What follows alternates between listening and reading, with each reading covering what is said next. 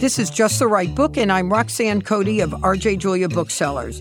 Each week, I hope to bring to you the stories behind the books, talking with some of the very best contemporary nonfiction authors, books that are timeless and charming, provocative, and of the moment. The conversations you want to hear about the books you need to read. Billy Collins' poetry reminds me of the most exquisite jazz musicians or jazz dancers. Although they are steeped in classical training and structure, their formality is invisible. We only experience their freedom and grace and wit. This is probably why Billy is referred to as the most popular 21st century poet. We don't need to interpret his poetry. We merely enter it, relish it, and often exit the poem with a smile of understanding, of surprise, of pleasure, or of meaning.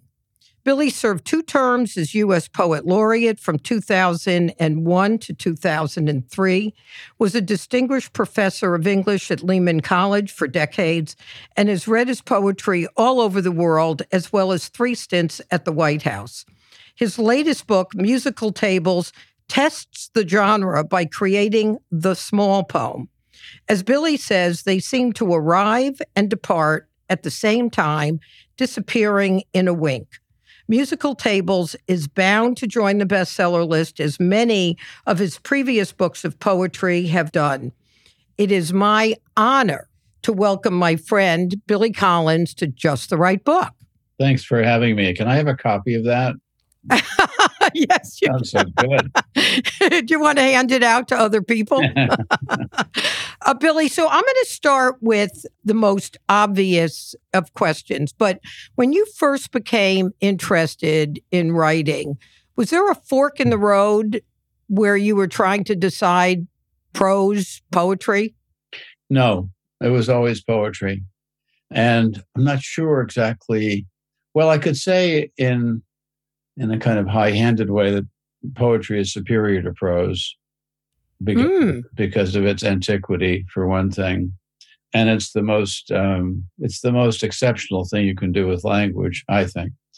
I mean, to go into that just slightly, well, we're talking about prose, we're talking about the novel, basically, aren't we? Or the short prose fiction. First of all, I wouldn't know how to write a story. Prose fiction requires an interest in other people. Now, poetry requires an interest only in yourself. And here's my my metaphor, image for it. The prose writer is looking in other people's windows. He or she is out on the lawn there and wants to know what they're doing. And not only that, what they're thinking and how they're behaving in the bedroom, not just the kitchen. The poet is in that house looking out the window at the world. And the poet's perspective is basically his or her view of whatever is seen out there. So I think that's a huge difference. And I just wouldn't know how to construct a story or anything. And I was always, one of the things this is not just because it doesn't go off as a forced transition, but one of the things I was really attracted to by poetry is its brevity. In other words, that it can take place in a sonnet, fits on many poems. Lyric poems fit on a page, and in fitting on a page, they leave a lot of blankness around them. And by that, I mean silence. So I think a poem is a displacement of silence, whereas a prose fills the page. Well, Billy, one of the things, though, that I think about when you talk about it, I mean, I'm sure some prose writers would debate some of your observations. But one of the things that fascinates me is I think a writer has to bring the full sensibility of a novel to a short story. And similarly, I'm fascinated by the capacity to tell a story in poetry. And I think you're bringing up an interesting distinction about the metaphor that you used of looking in the window as opposed to looking out the window, but both of them are requiring a level of observation. True enough, yeah, because the novel, at least the traditional novel, is guided by social realism. And that simply means that what is going on in the novel, the scene that's happening in the novel, is one you could see out your back window. There's a bus going by, someone's eating a sandwich and that kind of thing. And that kind of detail or fleshing out the scene of the novel, it accounts for mostly, I think, its draw in addition to having a plot. But I don't think of my poems as stories. I think they're too short to be stories, even really short stories. I mean, because the novel or the short story takes up time to read. I mean, the short story, maybe 45 minutes, in the novel, maybe a month in my case. But there's no time in the poem to develop suspense. There is time to have surprise in right. poetry, but not so much suspense. Well, and I guess when I say story, because that's interesting that you say that, because the reason I say story is when I read a poem, even your small poems, which we'll talk about in a sec about using that structure, it is evocative to me of a whole scene. Maybe not a story, but so it feels like a teeny tiny story to me. Well, it's a little bit of a pebble in a pond where there are ripples that are not expressed or intended, but they're felt by the reader. So, I mean, one of the attractions to the small poem, I like to call them small instead of short. Short sounds derogatory in a way, is that it's an extension of poetry's rather famous or widely praised ability to condense large emotional and conceptual material into a small space, so that the specific density of a poem is higher than that of a piece of prose. And if you get down to 1, 2, 3, or 4 line poems, then it's a whole different animal, because there's no room in it for landscape. There's no room for a beginning, middle, and an end, or past, present, future. There's no room for a lot of the things we expect to get from poetry. There's just some kind of emotion in that poem. Does it make it harder, Billy, because if I think I've read every poetry book you've written, and I've certainly read every poem in the new book, it feels to me like whittling it down to the jewels of every word needs to matter. There can't be a superfluous word in the poem. Must be harder. Well, I think of that applies to a longer poem as well. And I try not to have, I think really good poems don't have superfluous matter in them, and you shake the page and get rid of words that are not really doing their job, or words that are sleeping on the job. Well, I don't see difficulty. I don't see difficulty as really attached to the experience, because these poems arrive, not all the time, but when they arrive almost fully formed. There's very little revision. There's very little, even a compositional experience that has duration and length to it. They often arrive in a cooked, and it sounds like an exaggeration, but I just write them down. But you have to have a taste for this kind of thing. You have to be on the lookout for them. Otherwise, they'll fly past you like some video game. So you have to have your receptors out. So in reading or coming across a word, you can feel the possibility of a small poem popping out of it. So, Billy, to go back to the language that you used in the beginning and about being an observer inside. So you were an only child. And did that contribute to your being a better observer? Oh, I think so. Yeah, I was and remain an only child. Your parents didn't pop up with another one later. No, a spoiler, right? No, my wife and I me with an asterisk because I'm not biologically involved, have two grandchildren who are 2 plus, right? 2 and 4 months or whatever. And I thought, this is great. It will be one only child. but both of the mothers are pregnant now. So the poor things are going to have their only childhood ruined by this interloper. But yeah, I mean, there's a lot of time as an only child. I mean, I had a lot of time for solitude, a taste for solitude. And I think later on in life, reading and writing poetry was a way of intensifying solitude. I'm a fairly social person, but my poetry is not very social. It's not really about other people very much. And, Wordsworth begins his little poem about the daffodils by picturing himself wandering lonely. Wandering is one thing, wandering lonely as a cloud. But then at the very end of the poem, he achieves what he calls the bliss of solitude. So he goes in the transit of the poem, he goes from loneliness to solitude. In other words, bad being alone to good being alone. Right. And I have a poem called Only Child in which... Would you share it with us? I'm sure. It has a little it mentions the pleasure of solitude or the need for it, but it also takes into account one of the drawbacks of being an only child. Here's some glasses right here. Yeah, it's called Only Child. I never wished for a sibling, boy or girl. Center of the universe, I had the back of my parents' car all to myself. I could look out one window, then slide over to the other window without any quibbling over territorial rights. And whenever I played a game on the floor of my bedroom, it was always my turn. Not until my parents entered their 90s did I long for a sister.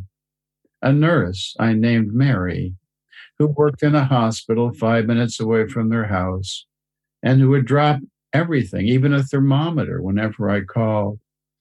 Be there in a jiff and on my way were two of her favorite expressions. And now that the parents are dead, I wish I could meet Mary for coffee every now and then at that Italian place with the blue awning, where we would sit and reminisce, even on rainy days. I would gaze into her green eyes and see my parents, my mother looking out of Mary's right eye, and my father staring out of her left, which would remind me of what an odd duck I was as a child, a little prince and a loner who would break off from his gang of friends on a Saturday and find a hedge to hide behind. And I would tell Mary all about that too, and never embarrass her by asking about her non-existence. And maybe we would have another espresso and a pastry, and I would always pay the bill and walk her home. Geez, Billy, that's fabulous.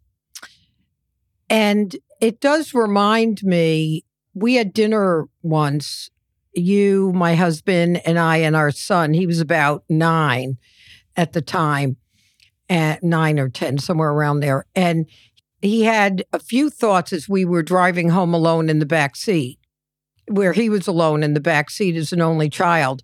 One is you shared being Irish, and he was fascinated that a poet could play golf. and he was already playing golf, and you had talked about that. And what was fun about that is it was an early way of thinking differently about not just being a poet, but anything, right? Because it was his first glimpse of thinking he had sort of preconceived notions of what is. Well, I think, a lot of readers can't picture writers doing anything else but writing. And, they kind of mentally keep the writer in some kind of, casket and, some vampiristic person. I'm stretching it now. It comes out and writes and then goes back in the casket. I mean, I was at the movies once, and I heard two young women behind me, a couple of rows behind me, and one of them whispered, "That's my English teacher." And Like, what were you doing out? yeah, and then went out of my casket. And then the other one said, "What's he doing here?" So, to have a life outside of the classroom or outside of the literary experience is odd. So, Billy, speaking of you being an only child and talking to Mary, I love that concept. Does make me ask about your father, who seems to have been a source of some of the humor that permeates your poems. Well, yeah, he was very funny, and he had a stock of jokes that he could tell, formal jokes. But he also was very sharp, kind of witty guy who, very sarcastic in a way, a lot of put downs. And that had kind of equipped me for going into high school and college, where putting other students down was it was kind of a sport. And he was also a practical joker, and I can't go into that. It's just the practical jokes are too lengthy and too engineered to quickly explain. Did you enjoy that then, or I loved it? I loved his sense of humor, because he gave me a sense of you could control things around you by this kind of humorous. And the other thing about that was, when I wrote poems early on, before I was in high school and college and beyond that, I didn't think you could be funny in poetry. And I've said this before, but it was sort of, humor was kind of banished from poetry by the English Romantic poets, and they put in, after they got rid of sex and humor, they substituted a landscape, which always like not a good deal. But finally, I started reading poets like Philip Larkin and William Matthews and Kenneth Koch and quite a few others, and Richard Brautigan, who were funny, but with a serious program. And I realized, and this was a great release for me, because I thought I was funny. At least I tried to be funny. My father was. It was kind of an Irish trait, and like a deprecating trait usually. Yeah. So that prompts, I have one question, and then what I'd like to do is ask you to read a few poems before we go on to more. But in one of your interviews, I think I have this right, you mentioned that Bugs Bunny was your muse. And actually, when I read that, or when I heard you say that, I thought, well, that makes sense to me, actually, that having been a Bugs Bunny fan myself. But share with us, well, confirm that I heard that properly. And if Bugs Bunny is your muse, why? Well, not exactly my muse, but I always liked Warner Brothers, Merry Melodies cartoons as opposed to Disney. And the Disney characters were, they were married, for God's sake. It was a totally bourgeois scene. And, Uncle Donald had nephews, and how that occurred is very, very... Well, mystery. A mystery that will never be revealed. But you couldn't picture a Mrs. Daffy Duck, right? These are unmanageable and unmarriageable characters. But what happened was that this came to a head when the Wall Street Journal asked a number of writers to talk about a guilty pleasure, to write something about it. And Junot Diaz wrote about being addicted to a video game. I think it was called, it was about stealing cars. It was one of the kind of crude games of the day. So I thought back, and I thought of, when I was watching Looney Tunes cartoons, it gave me a sense of the plasticity of experience. And, most of the rules of physics and nature are suspended. Were defied. Or it was sometimes it just was naturally occurring. Bugs Bunny could pull a refrigerator out of his pants or something, and he wasn't even wearing pants. This was all, it was just great. It was just wild. And I think, so that it was a pleasure. And the Wall Street Journal made a huge thing out of it. They had on the banner in the arts section on Saturday, they had cartoons of all the Looney Tunes characters dressed up in gowns like Roman muses. It was hilarious. I love it. And that's where the muse came from.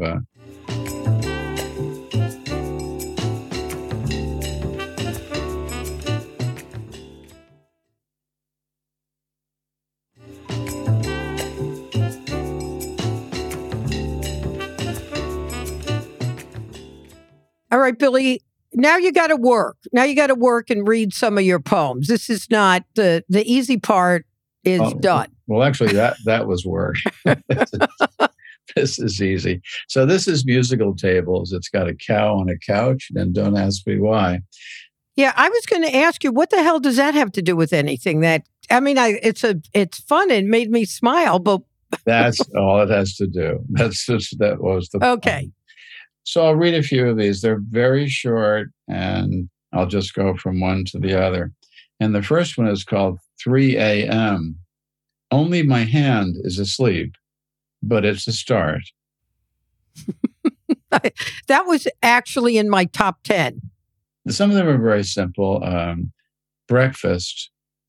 In the hotel restaurant, orange koi in a pond. I toss in some cornflakes. Casual there. This is 4 lines long. Carbon dating. He tried it once as a last resort, but most of the women were 1,000,000 years old. And some of them are serious. I mean, here's one called Divorce. No more heavy ball, just the sound of the dragged chain with every other step. Billy, would you read The Angler? Do you know what page? It's on page 113. Then I'll read it. The thing about this book is that there are about 125 poems in it. So the table of contents is huge. It's like 6 pages long. So it's very hard to locate. Here's The Angler. Alone with my thoughts, I spent the day in the stream of consciousness. So again, it's taking something like the stream of consciousness and taking it literally. So the stream of consciousness is a metaphor, right? The kind of flow of things flowing through your consciousness. But here, and in many of these poems, there's an intentional and slightly perverse misunderstanding that the stream is metaphoric and it's taken literally. I mean, the first poem I read, 3 a.m., only my hand is asleep, but it's a start. Asleep, when we say your hand's asleep, that's a metaphor. It's not really sleeping, we hope. Yeah, it's right. numb because of some, nerve function. But it's sort of like putting the dog to sleep. The dog is not really sleeping. So those are metaphors. But if you take it literally, then you think, well, maybe my whole body will be asleep. But if that's the case, your body would be just numb from head to toe. And Billy, one of the things I noticed in these poems is the opening of the poems, even if it's a word, are kind of flirty, as if they're saying, interested. And it made me wonder if the small poems have any structure that you adhere to. Well, I'm beginning to think of the small poems as a kind of genre in itself. And I have a little afterword in this book. And I mentioned that the only requirement, the sonnet has 14 lines and a rhyme scheme and certain rhythms and all that. But the only requirement for the short poem or the small poem is its length, or as I say in the afterword, its lack of length. So as long as it's short, it gets into the genre. In the titles you mentioned, the poem Only My Hand is Asleep wouldn't mean that much if the title were not 3 a.m. Exactly. The hour of insomnia. And here's a poem called New York Directions. It's down in the village between bleak and bleakest. So I'm trying to get a kind of New York voice there, like it's down in the village between bleak and bleakest. Right. Would you like to hear one that's a tiny bit longer? It's called Bad. I would. And this title has to be kept in mind, I'd say. It's called Bad Hotel. I told the woman from housekeeping, who was eager to do my room, to just come in and pretend I'm not here, which is exactly what I had been doing ever since I checked in. So, Billy, when you say these poems come to you, it seems to me that you need to leave space in your brain or your time for you to even be aware that they're coming to you. Yeah, well, I have the time. I mean, it goes back to the only child cultivation of a taste for solitude. Wordsworth talks about a wise passivity, and by which he means if we stop projecting ourselves into the day and controlling it, and actually do nothing, and this would kind of just slightly overlap the Venn diagram of Buddhist meditation.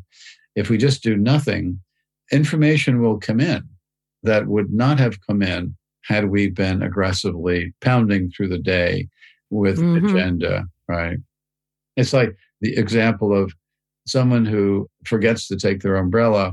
They come back in the house and they look around the house and all they see is no umbrella, no umbrella, no umbrella, no umbrella, oh, umbrella. And that's, if we have an agenda for the day, we often see nothing but that agenda. We don't see what we're looking at. Billy, one of the questions I wanted to ask you is, I have not one whit of formal understanding or education regarding poetry. Take my master class. Oh, okay. Oh, that's good. I will do that. I was going to say, I love reading poetry. I love it because I surrender to the words. I just simply let them rearrange my brain. Mm-hmm.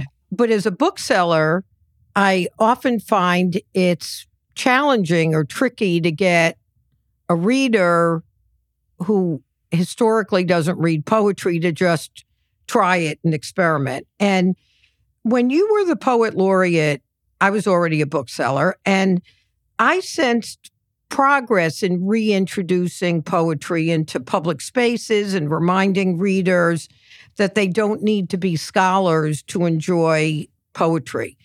Do you feel like over these decades there's been progress where people are more game? Yeah, I would say somewhat. I mean, if you trace back to the beginning of why these people stopped reading poetry, well, the reason is that they were forced to read poetry in school. That's the most full or intense confrontation with poetry or experience of it that we have is in school. So when people graduate from school, and since poetry is often taught the wrong way as a kind of puzzle, then one thinks, why do I need poetry anymore? Any more than I need algebra? And they leave it there. And what they don't like is two things. They don't like the way it was taught because it's they felt stupid. Teaching was designed to make them feel ignorant, rather.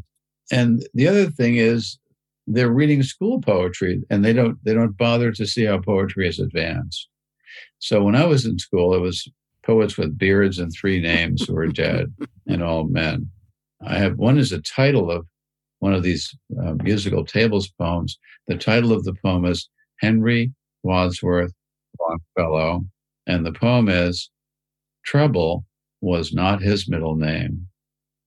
So, but anyway, that's something that doesn't bother me. I mean, Joseph Epstein, writing about contemporary poetry, said it's flourishing in a vacuum. More poetry readings, more MFA programs. There's just a flood of poetry, but the audience is highly composed of fellow poets. Although I do think particularly when you were poet laureate, and certainly with the books that you've published, I think people are more open to thinking about poetry as another reading pleasure. and not something they have to work at. I think so too, because there's so much good, accessible poetry around. There's so much very readable poetry around. And it's very satisfying to see people returning to poetry because there's so many pleasures there. Mm. Billy, one of the things I've heard you say in some of the interviews, which I love this concept, is that there's a deep strain of existential gratitude that runs through poetry. Would you elaborate on that for us? Well, I think the gratitude is probably tied to paying attention to the world around us. I mean, so many poets, starting with the Romantics, but I mean, Tennyson up through, I mean, if you want to fast forward, Mary Oliver as a, how would you say? I mean, a watcher, an observer, someone who's keeping track and looking around and paying attention to the periphery where some of the real action is. If one slows down enough to pay attention, I think the joys of attention, once they start arising at simply what you're looking at, and it doesn't need to be some, kind of corny sunset. It can just be the vision of a bee just shouldering her way into a flower that captures your attention. And once you feel the interest and even the thrill and joy of observing these things, it's hard not to feel gratitude. It's hard not to feel lucky that you have observed them. Especially knowing that you're lucky to see this because, as Annie Dillard said, nature is a now you see it, now you don't experience. You can't walk into the woods and say to nature, okay, hit now. Me. Give me the good stuff.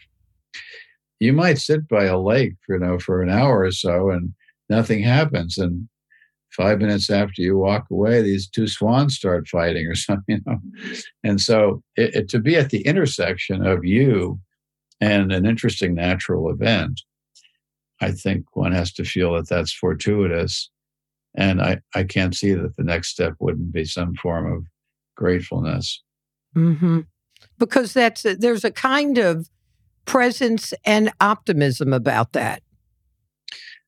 Yeah, very much so. I mean, the trust that the natural world particularly is always giving, is always, and all you need to do is slow down and be a receiver. All you have to do is value looking. And I mean, that, one of the reasons I was introduced to small poems probably by haiku was the beginning of it. And haiku is 17 syllables. There's a little side debate about that, but it does have a formal design, unlike just the small poem, which just has to be small. But haiku has to do something else. It has to a really good bullseye haiku have to kind of illuminate very simply a moment that just starts burning. Often it's just taking two things that happen at the same time. Like there's a waterfall and then you hear a bird. Well, there's no real connection between the two except that you were there to hear both of them at the same time. And that's enough to make it a joyous moment. But I liked Richard Brautigan's poems. I mean, he has a poem called, I think it's The Way She Looks at It.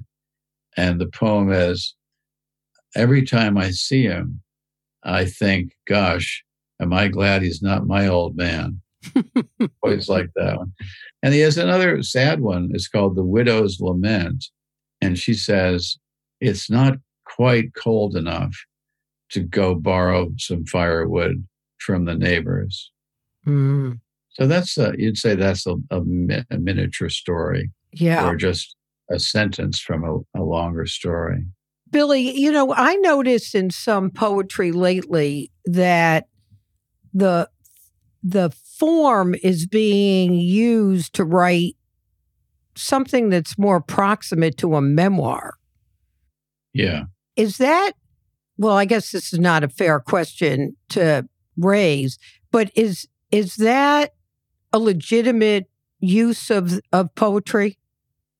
Well, yeah, I would never stand at the and be a gatekeeper about Yeah, right. this is poetry, this isn't poetry. I'd let it. I mean, if you think it's poetry, or Then it is. it is, then you can say, well, it's awful, or it's not interesting, or it's just bad. But I wouldn't argue about whether it can come into the room or not. The trouble with, I mean, the potential trouble with very ego-based, memoir-based poetry is that it has the kind of presumption of interest on the part of the reader. I always think of the reader as a completely indifferent creature whose attention needs to be won in order to be secured so that it can be maintained. And one of the criteria for that is poems should be interesting. And that's hard to say if you're dealing with poetry workshops, because you can't teach someone to be interesting and you can't teach someone to write interesting poems.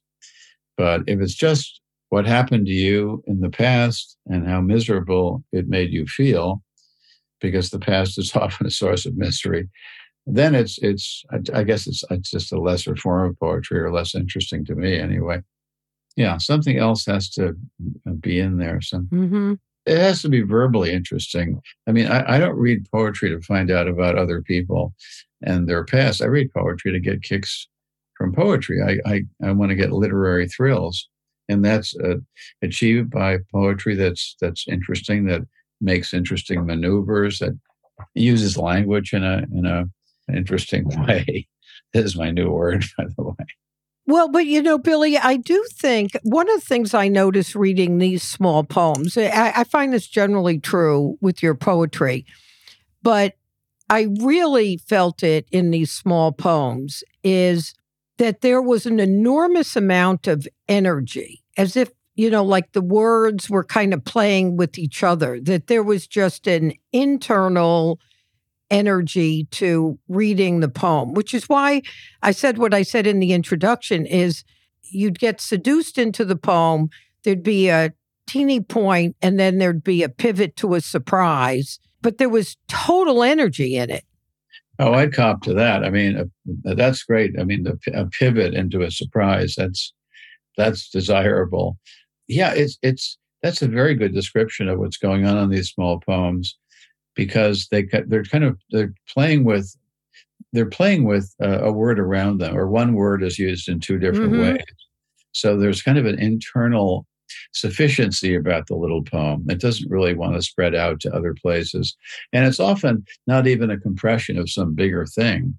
I haven't written any of these by saying, here, well, here's a big thing, let's try to make it smaller. It exists as a small thing.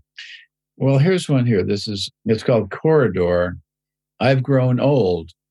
Now my own name rings a bell. So that is just, it's kind of, I like to say torque. There's a little torque there.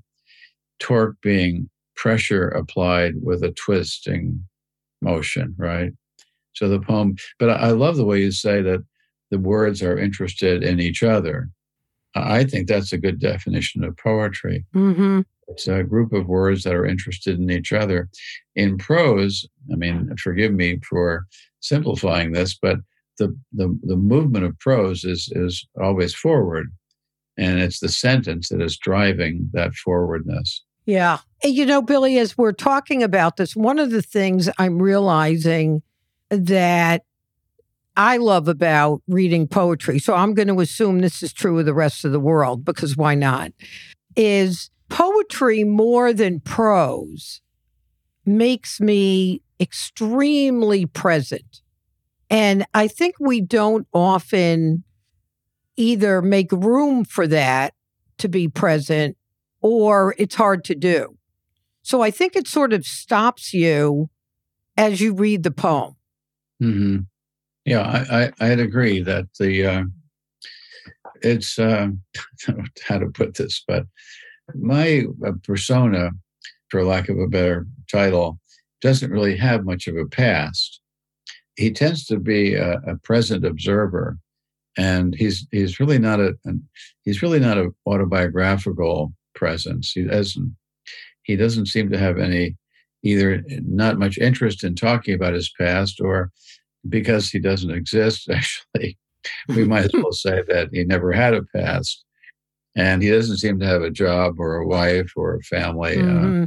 He doesn't have a house well, he has a house, but you never see him taking out the garbage or that kind of thing. So he's kind of an idealization of me, I suppose. But yeah, and he's often just in a moment. And the poem starts in the present, then it can go anywhere else. But the present is a very good place to start. Mm-hmm.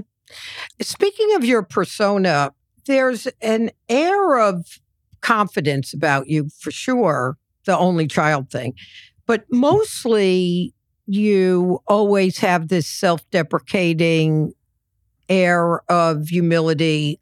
I mean, even Billy sounds like the guy next door.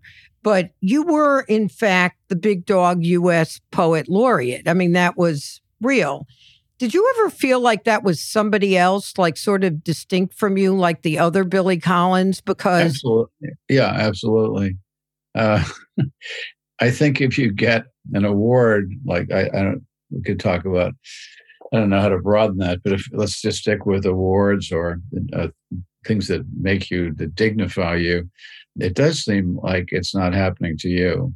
I mean, part of it could be just what's called the fraud effect. Yeah, the imposter syndrome. Yeah, the imposter syndrome. That sitting there hearing someone introduce you before a reading, as you introduced me, it often, if the introduction goes on for a while, I start wondering who is this person? Right. It couldn't be me because it just all sounds too good, and I know there's not. So, yeah, it's true. It's a separation thing. Seamus Heaney said that you have to, not to put myself in his category for the moment, but he said you have to learn how to survive your success.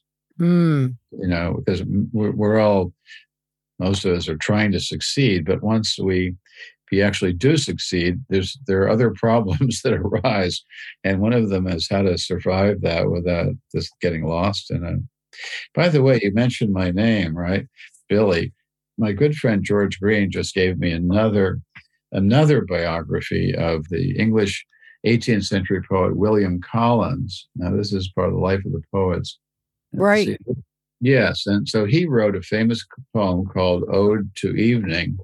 And no self-respecting or complete anthology of English literature would be complete without that poem in it.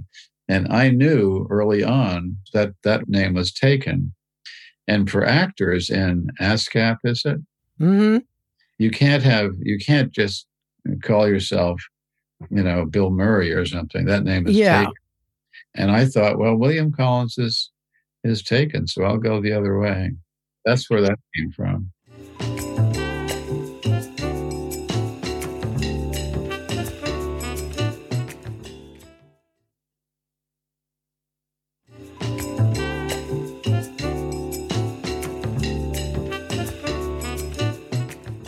So, Billy, do you think that the 9 or 10 or 11 or 12-year-old you that first thought of writing poetry would have imagined the possibility of being as public a poet as you've become?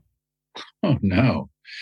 Absolutely. I mean, he wouldn't have imagined anything except these scribbles that he's doing. No, I was always intimidated by poets and poetry. And I think I felt so self-conscious about it that I didn't really associate. I didn't hang around with poets generally in college or beyond.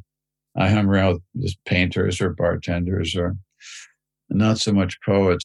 My persona is self-deprecating, I think, because he's very aware of the kind of the silliness of being a poet or the pretentiousness of being a poet. If you say you're a novelist, it just means you write novels. And someone talking to you on an airplane will accept that and even maybe be impressed by it. But if you say you're a poet, this conjures up in the listener's mind all sorts of horrible associations. And because it also sounds like a self-dignifying word. Yeah. Like you're a pet. You're flying above. Like pretentious. Flying above the common man, as a poet. Well, Billy, what I'd like to do, I'd like to have you close with a poem, and I'll I'll thank you in advance so that we end the podcast with your poem. But I want to thank you on a couple of different levels. One is for taking the time to be in conversation. But the other is I think your poetry, all of your books, and I've been a bookseller for over 30 years. And one of the things that's the honor of being a bookseller is putting the right book in somebody's hand, the possibility that a book can change someone's life. And I can't think of a pleasure that is part of introducing people to your books or having them read more of your books, because there isn't a reader that I've met literally in over 30 years that doesn't just feel enhanced by reading your poetry. And that's very, and now I'm starting to dissociate from myself. That's that other Billy Collins, that other guy over there. It's not the guy hanging out in his house, trying to do that. But, that's the reality. And I, on behalf of all those readers, just would really like to thank you for that. Well, that's very kind. Well, let me get back at you and praise you for being a heroic bookseller, which is a nice way for you to put it, too. But now that bookstores are they're coming back actually in a way. But they've been terribly threatened, and you and Ann Patchett and others, other valiant people, have held your ground. Yeah, and it's so fun. Provided this great service, so good for you. I admire you. Well, thank you. Now, how about that closing poem, Mr. Collins? Okay, well, I'm going to read a poem from a book called Whale Day, which came out a couple of years ago. And it's called Life Expectancy. On the morning of a birthday that ended in a 0, I was looking out at the garden when it occurred to me that the robin on her worm hunt in the dewy grass had a good chance of outliving me, as did the worm itself, for that matter, if he managed to keep his worm head down. It was not always like this.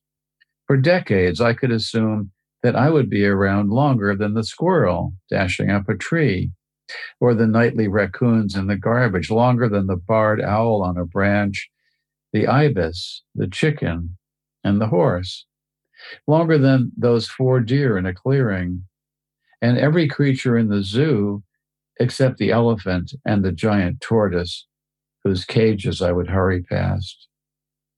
It was just then in my calculations that the cat padded noiselessly into the room, and it seemed reasonable, given her bright eyes and glossy coat, to picture her at my funeral, dressed all in black as usual, which would nicely set off her red collar. Some of the mourners might pause in their grieving to notice, as she found a place next to a labradoodle in a section of the church reserved for their kind. Always wanted to use labradoodle in a poem. Well, we've been talking with Billy Collins, whose latest book of poetry is called Musical Tables. Just the Right Book is not just a podcast. JustTheRightBook.com is a highly personalized book subscription service. It's good for readers of all ages. We have decades and decades of bookselling experience at R.J. Julia's, and they're the ones who are selecting these books. Here's what happens. We get tons and tons of letters. We've been around for over 10 years, and the letters always are a version of this. I can't believe you picked out this book. I would have never picked it out. And guess what? It was just the right book. So visit justtherightbook.com for details and begin your subscription today. Of course, we have a promo code for you. So if you go to justtherightbook.com, use the promo code podcast, and you will get 15% off on your subscription at justtherightbook.com. You are listening to Just the Right Book with Roxanne Cody, brought to you by LitHub Radio. The show is produced by Roxanne Cody, Michael Selleck, and LitHub Radio. Our editor is Gino Cardone at Pleasant Podcast. The original theme music is by Kurt Feldman. You can subscribe to us on Spotify, Apple Podcasts, or wherever you listen to your podcast. I am Roxanne Cody. Thank you so much for listening. And if you have any comments, observations, suggestions, we'd love to hear from you. You can email me at justtherightbook@rjjulia.com.